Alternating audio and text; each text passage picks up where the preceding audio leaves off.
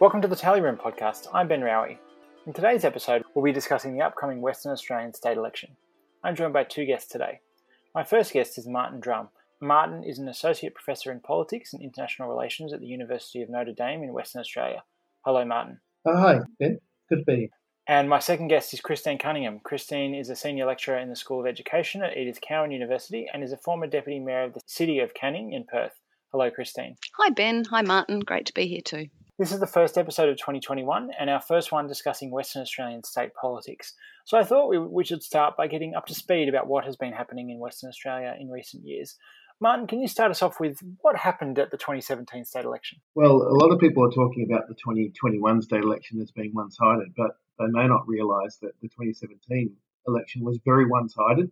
It was a massive victory for Labor, so they already hold a heck of a lot of seats. They won 41 seats. They've lost 1 census at a by-election. So they've already got 40 seats out of 59. And they still didn't win the upper house, though. They only won 14 of the 36 seats. That's probably a story for later on, but upper house is very heavily weighted towards the regions. And the metropolitan area where Labor does very well doesn't have as many seats per head of population. Christine, so before we get to COVID-19, which is going to be a big part of the story, how do you think the Labor government was performing like this time last year? Pretty well. They certainly have done exceptionally well in the last 12 months, but people had been ready for a change in 2017. The landslide victory meant that they have had a lot of coverage in the news without a lot of opposition. The opposition is exceptionally weak. Lisa Harvey, and the changeover to Zach Kirkup meant that they just weren't in the news a lot. So they were still tracking quite well, but there's no question that COVID has changed everything. What has been the life experience of COVID-19 for someone in, say, Perth over the last year, particularly once the first wave had kind of ended? Has life largely just gone back to normal? It's been very much like normal. We've got a few restrictions on large events, and some of our largest events have been cancelled. But for the most part, once you're here, it's hard enough getting here, but when you're here, you're living life virtually as normal. We had that 1 week of lockdown and the second week of wearing masks, and that's the exception. The rest of the time, it's almost like the pandemic doesn't exist outside of it's somewhere else, but not here. Yeah, it certainly exists somewhere else for a lot of us, but I think we're also incredibly grateful to Mark McGowan. That comes out again and again. He's a military person, top-down leadership. He might be the boy Bogan from Rockingham, which is sort of like, I guess, for Sydney talk, a Westie boy. But he's seen as the person and the leader of the government that has allowed Western Australia to stay healthy. Its economy is doing better than anywhere else in the whole of the country, and we're secure, and we're really become incredibly parochial. I'm seeing the Waxit signs. People are actually talking about having Westralia. So although COVID's far away from us, it touches us in the sense that we're really pleased that it's far, far away. And I think the overwhelming sentiment from West Australians is that that's luck and the Labor government's handling of COVID. Just to one other thing too, Ben, is our isolation is huge, and it's something that's always been there, but it's worked to our advantage when normally it's a disadvantage. And Mark McGowan's probably played on that too and been able to use borders more easily than you could in New South Wales, for instance, or Victoria. Well, all the other states to the east have populations that are kind of near the border, right? Like there are people on the New South Wales-Queensland border and New South Wales Victorian border. WA has this big, that there aren't a lot of people anywhere near the border, and so it has been a lot easier. I mean, Western Australia probably has the most closed borders in the world right now, sort of, North Korea or a few countries like that, like very strict border closures, both internationally but also domestically. To the overwhelming satisfaction of the citizens of this state. It's very popular, very popular. So talking of popularity, we don't have a lot of polls. So there's some evidence, but largely we're using other evidence about this popularity. There was some polls in 2017, 2018 showing Labor kind of roughly holding the landslide lead for the 2017 election. We had a UComs poll the other day commissioned by the Conservation Council in WA that had Labor on 61-39, which would be a 5.5% swing.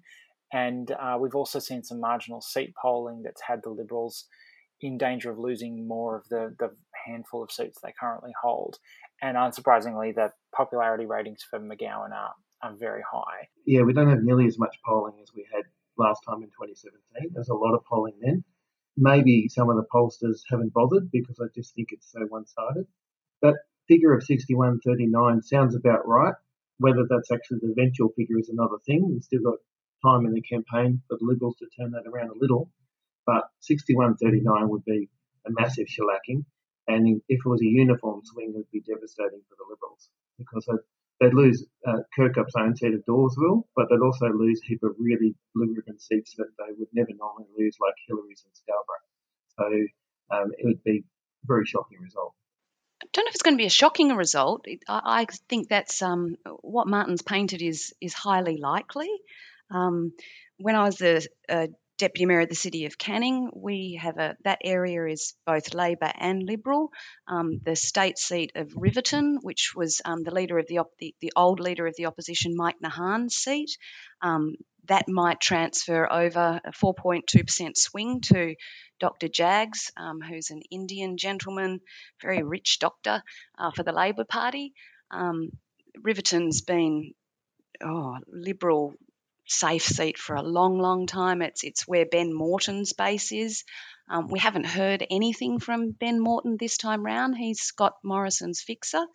Huge presence in the row 8-9 issues, and everything's just been really, really quiet in the Liberal side. So both the polling and the opposition just aren't making any cut through.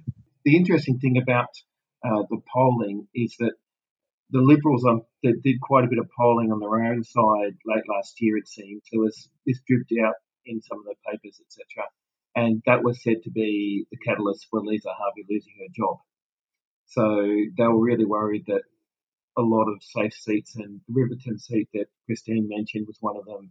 Like I said, Hillary's and Scarborough, but Darling Range was another one, and even some of the regional seats that they hold. So that was the catalyst for changing, but it doesn't seem to have made much difference. Darling Range is worth mentioning. That's the one in the very early days of this podcast, there was a by-election there where the sitting Labor MP had been forced to resign. Very bizarre circumstances, and the seat went back to the Liberals, but we're now talking about what had always been seen as a safe Liberal seat going back to Labor again. So, it's looking like certainly there's really no one talking about the prospect of the Liberals winning power, and they may well find themselves in single digits in terms of seats. I think at the moment they have about 13. They could be knocked down even further. So we've heard a few times mention of Lisa Harvey and Zac Kirkup, who replaced Harvey as Liberal leader in November last year. Tell us a little bit more about that story, about where he came from.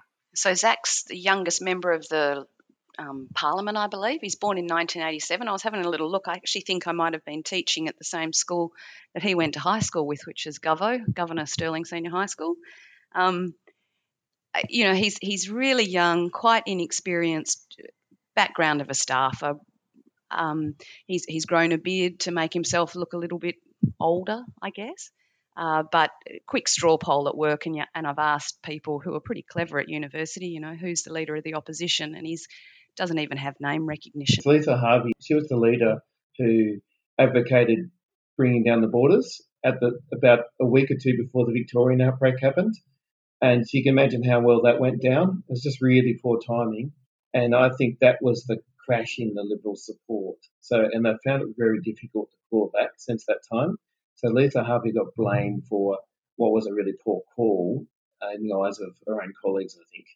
The aim in moving to Zac was actually to draw a line under that. And since that time, Zac said, I'm going to follow the medical advice all the way to try and neutralise that issue, COVID. But I think it's still difficult. And even in the most recent lockdown, our little 5-dayer, Kirkup was right in agreement with McGowan. They were in lockstep. There was no controversy about the idea of closing down the state for 5 days. One of the interesting stories in the last couple of days was that Kirkup's page was taken down by Facebook. I don't know if it's back now, when Facebook purged all the news yesterday, but McGowan's page was left alone, and McGowan came out and compared Zuckerberg to a North Korean regime, some things like that. But Zach Kirkup's page is back up now, but that was an interesting development a couple of weeks out from an election. I think it also says a bit about how all of the news is dominated by federal issues at the moment, and perhaps international. So we're a lot more focused on the rape crisis in federal parliament and Texans being under snow than anything that's going on in Western Australia. So Facebook, which is really a national issue, is more interesting at the moment. So you mentioned the climate policy. That has been interesting, that the Liberal Party has kind of tried to outflank Labor with a more ambitious climate policy. That normally would have generated quite a bit of headlines, but just because of everything Christine was saying, the Liberals can't get any traction on it. In fact, Kirkup sounds more like a Green leader than a Liberal leader. You're talking about preferences. It's things like, please don't make Labor dominate the entire country. Don't put us last. All these sort of please consider us, which is usually coming from minor parties, and we're hearing that from the leader of the major opposition party. It's quite weird. Do we think that partly reflects that some of these seats, I'm kind of thinking here about the stereotypical safe, liberal, wealthy, educated electorates in other states, certainly that I'm aware of, where a more progressive climate policy probably would go down better. Is this an attempt by the Liberals that they don't really have any prospects in these outer suburban marginals, where maybe a more ambitious climate policy wouldn't do them as well, but they're in so much trouble in the Western Australian equivalents of the North Shore of Sydney or whatever, where there's a lot of what once upon a time would be called doctors' wives voters, Liberal voters who are concerned about climate change, the kinds of people who won the Wentworth by-election for Karen Phelps, that those people might be lost, and that might be the difference between them holding 8 seats and 13. Do we think that might be motivation? Over here, we call them the Libs for Forests. Oh, yeah. So certainly it might be trying to capture that. I mean, it was a greenwash, though. Kirkup saying that he wants to have a lower carbon emissions in state-run enterprises, not private-run. And most of our stuff's run by Fortescue, so it's a greenwash for a start. I think the climate policy is a policy for 2025. So Mark McGowan in 2013 released his Metronet policy, very ambitious public transport policy. And he was never going to win in 2013, but it set him up well for 2017, and it gave him 4 years to sell it and as a point of difference to what the then government was doing. And I think this policy trying to set up, particularly Zach, if he's still the leader, for 2025, it just gives him 4 years of talking about inaction on energy, which has been a bit of a problem. Energy policy here has been sort of stuck for a long time now in the same zone, both under Liberal and Labor governments. And I think, he's looking ahead because he's not going to get much traction on it this time around. It's an interesting theory, Martin, because also, for the non-West Australian listeners, people might consider the Labor Party quite progressive, but really the ALP here is at best a centre-right party. And, the way that we've handled China and iron ore, we're very focused. We're a mineral-based economy. A lot of the philosophy and economic focus that the Labor Party here is successfully pushing is what might be considered more liberal-based policy in other states. And so the Liberal Party is trying everything to differentiate, but they're just not. It's just not working. As a strategy for this time round, I think it's really poor because what Zach Kirkup needs to do is just hang on for the moment to hardcore Liberal voters, to his base. And the problem with this policy, it doesn't do anything for that. So he needed to run a really pro-business, pro-jobs, maybe law and order style campaign just to shore up his base, because he just needs to hang on to as many of his own seats as possible. I wonder what the expectations are for him, because he's clearly come into a sinking ship.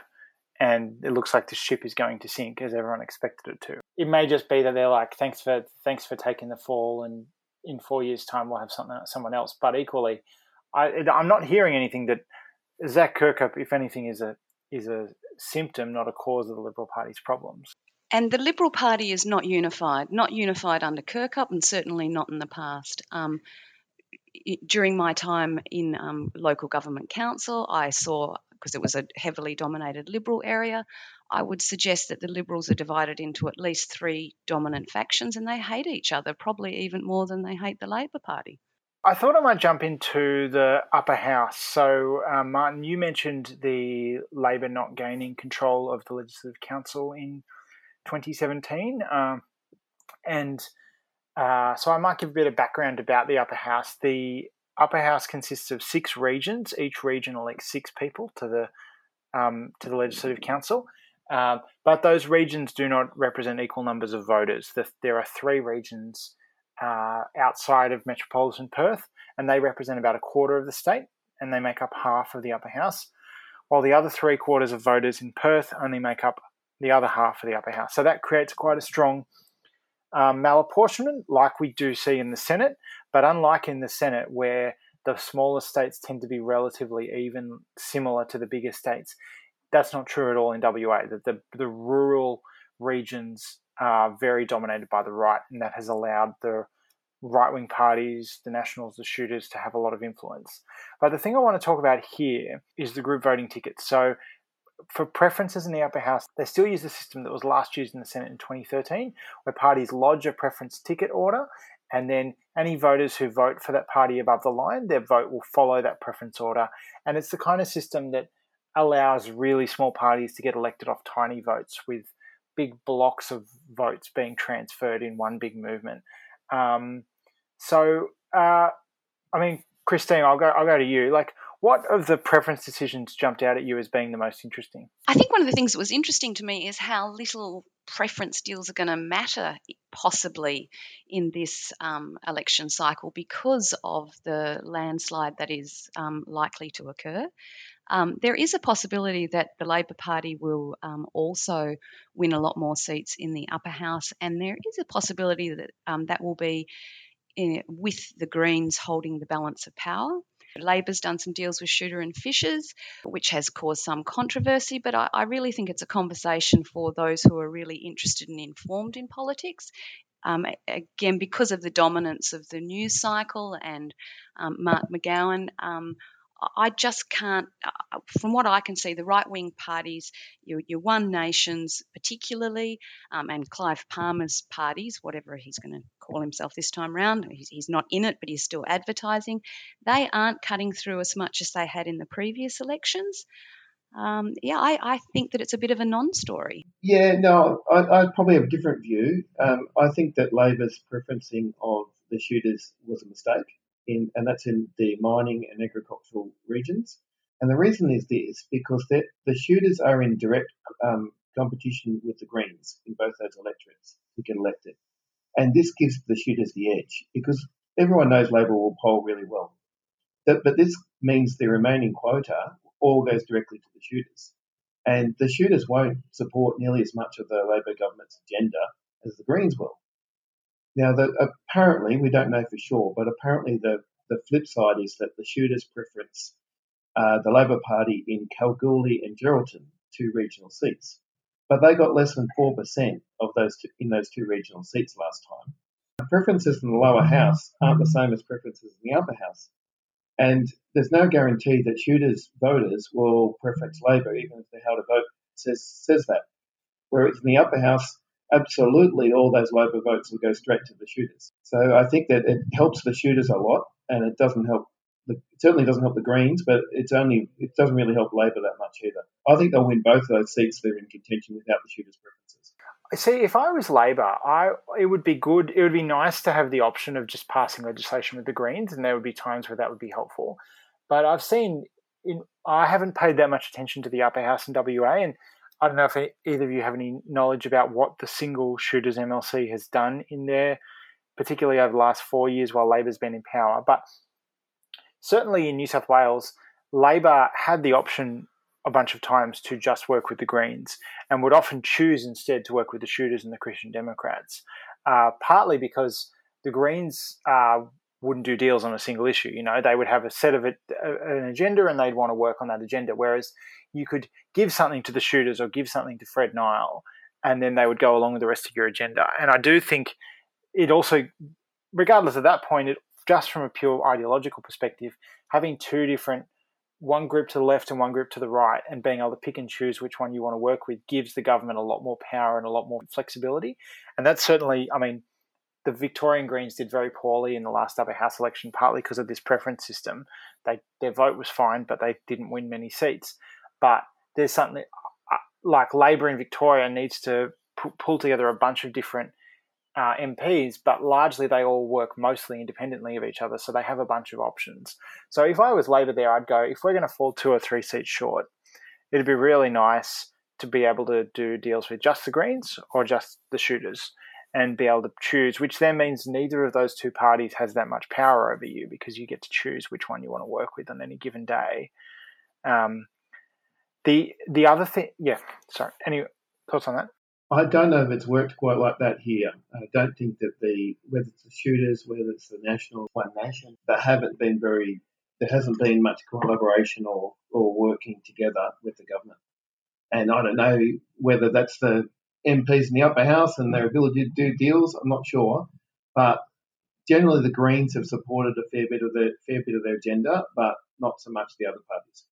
At the last election, Labor plus the Greens won half of the seats in the upper house. So a single extra vote would be enough to pass legislation if they have the Greens. So if, it looks like the Greens will probably lose their seat in mining and pastoral region to the Shooters, but if there can be a net increase of 1 for the Labor and the Greens, so lose that seat and gain 2 others, that does give them a majority. Do you think there's any prospect they will fix the malapportionment in the upper house? Because that was a thing with the last Labor government in the 2000s, that they fixed the malapportionment in the lower house, but were not able to, partly because of some disagreements within the Greens, weren't able to get the votes. And that's what will be fascinating. If the scenario does land that it's a balance of power between the Greens and the Labor, Greens and Labor do not get on particularly well in this state. And all the Labor Party people I know continually blame the malapportionment on decisions run by the Greens, and that they hold on to that continually. They're not going to let that go. They're still angry. So it'll be absolutely fascinating if a deal could be done to change that situation going forward. Electoral reform. It's something that I've been campaigning for quite a bit, I must say, because I think it's just outrageous the way it's set up at the moment. But they need 20 MPs. The reason is that the president doesn't vote, and they need an absolute majority on the floor of Parliament to pass legislation relating to electoral reform. So it's a bit harder. Okay, so they need to gain 2 seats to have the votes for that. And of course, there's the reform to the regions, but there is also the preference system as well, which, Labor has been much less enthusiastic about making reforms to that system than the Greens have. And who knows how, it depends how it comes out for Labor, I guess. But, Victorian Labor hasn't moved on that issue at all. And, federal Labor was resistant to the reforms when the Turnbull government did them. So who knows if they go through. But if I was the Greens in WA, I'd be very eager to see those reforms happen, because that would, the preferencing reforms as well as the malapportionment, the equal electorate size reforms. But that also could be, I could imagine all that getting caught up together. What a can of historical worms you open. Well, we're talking about that system that you talk about then. We don't even have savings provisions. This is a bit more for the politics nerds. But you can't make a single mistake when you're numbering your ballots sequentially below the line. So it's even harder to vote below the line in Western Australia than it used to be in the Senate.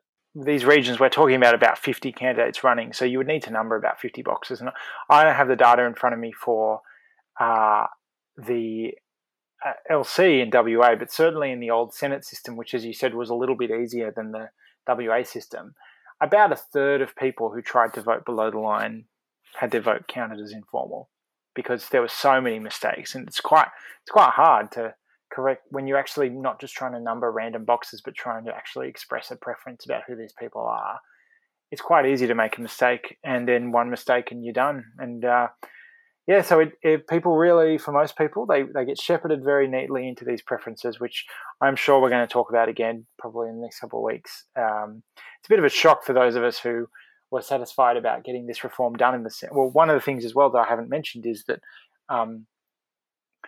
WA and Victoria have both had this system for a long time, but it wasn't until the reforms happened in the Senate that abolished group voting tickets in the Senate. All of a sudden, the number of candidates running in WA and Victorian elections shot up. Like the attention changed, the focus moved, parties that had focused on federal moved into the state level. The people who, I won't name him, but the guy that has done a lot of the preference deals between these small micro parties has changed their focus to state politics. And if you're a WA voter, you'll notice that difference. It's not that much bigger than 2017, but that was a very big ballot in 2017, and these ones are slightly bigger than that. So people in WA are going to notice how much bigger their upper house ballot is, and it's a knock-on effect of that system getting the door being closed at a federal level for those small parties. Yeah, that's very true. And there's analysis that shows that some of those parties can get elected this time round, like Health Australia. There's a one called Liberals for Climate, which appears to be a bit of a rip-off of the Liberals' name. Liberal Democrats. Here's a little tidbit for you that you might not have seen. The Liberal Democrats MP got elected after being to the left of the Liberals on the ballot paper last time, put out a press release saying, I got elected accidentally because a lot of people confused me last time.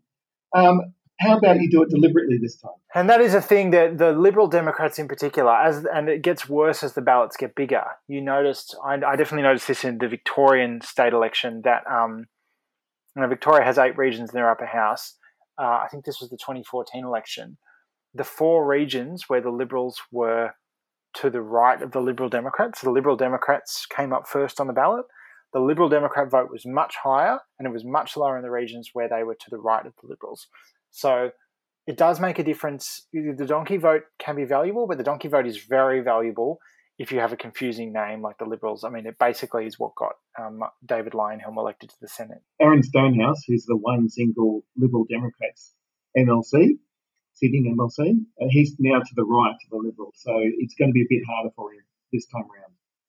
To be clear, we're talking physically on a ballot paper, not ideologically. That's may also be true, but is a more complicated conversation. Just interesting that the only 2 things that seem to have been in the media at the moment is an attack from the left on homelessness and an attack from the right on the Crown. And Mark McGowan again swatted them away quite well. We have a lot of issues of homelessness in Western Australia, and during the months of during December, particularly around Christmas time, people have been trying to highlight these issues. They set up a tent city across the road from the Minister for Housing, Simone McGurk, in Fremantle. Then they agreed to house them in a hotel in Perth for a while, and some scandals have arisen from that. But that's been an attack from the Greens, from the left, and I don't think that it's been particularly effective. Likewise, with the scandal going on about Sydney and Crown, Crown here in WA, they've been looking at what's going on with the corruption here and all of the donations that have gone to the major parties from Crown. But there's now going to be a judicial inquiry. So I think, again, that those are about the only 2 things that might have, at the moment, attacked Labor and been problematic for them, but so far I think they're handling both of those issues quite well. The WA Electoral Commission has said that up to 70% of votes this election could be cast early, and that's in line with the 3 COVID elections last year. So many votes will be cast early, and the candidates probably have to convince people a lot earlier than they usually do. Yeah, so I've actually got a blog post scheduled to go up on Monday about the day that early voting begins about this exact topic, that the WA, like every state, has been seeing the same gradual slow trend of pre-poll and postal voting going up, ordinary election day voting going down. I'm assuming because things have been so normal in WA that maybe the increase won't be quite so high as we've seen in 2020 on the East Coast.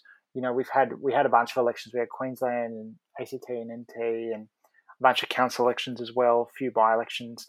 But yeah, that one will be one to watch, and I'm hoping that we'll be able to get the data to track the pre-poll rate as each day goes by. Cool. Well, I might wrap up there if we're good to go, and I will say thanks to each of you and give you a chance to answer. Does anyone have anything to plug? Anything? You're not doing anything with the election or any writing or anything? I can jump to that as well. No, cool.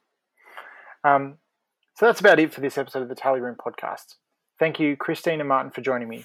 You can find the Tally Room guide in full published at www.tallyroom.com.au/WA2021. The guide features profiles of all 59 lower house electorates and the 6 upper house regions. You can find this podcast on your podcast app of choice. If you like the show, please consider rating or reviewing us on iTunes. You can follow the Tally Room on Twitter at the Tally Room. The script says, or like us on Facebook, but at the moment you can't access on Facebook. Hopefully we'll be back soon. This podcast is made possible thanks to the generous support of our donors on Patreon. Sign up at patreon.com/tallyroom.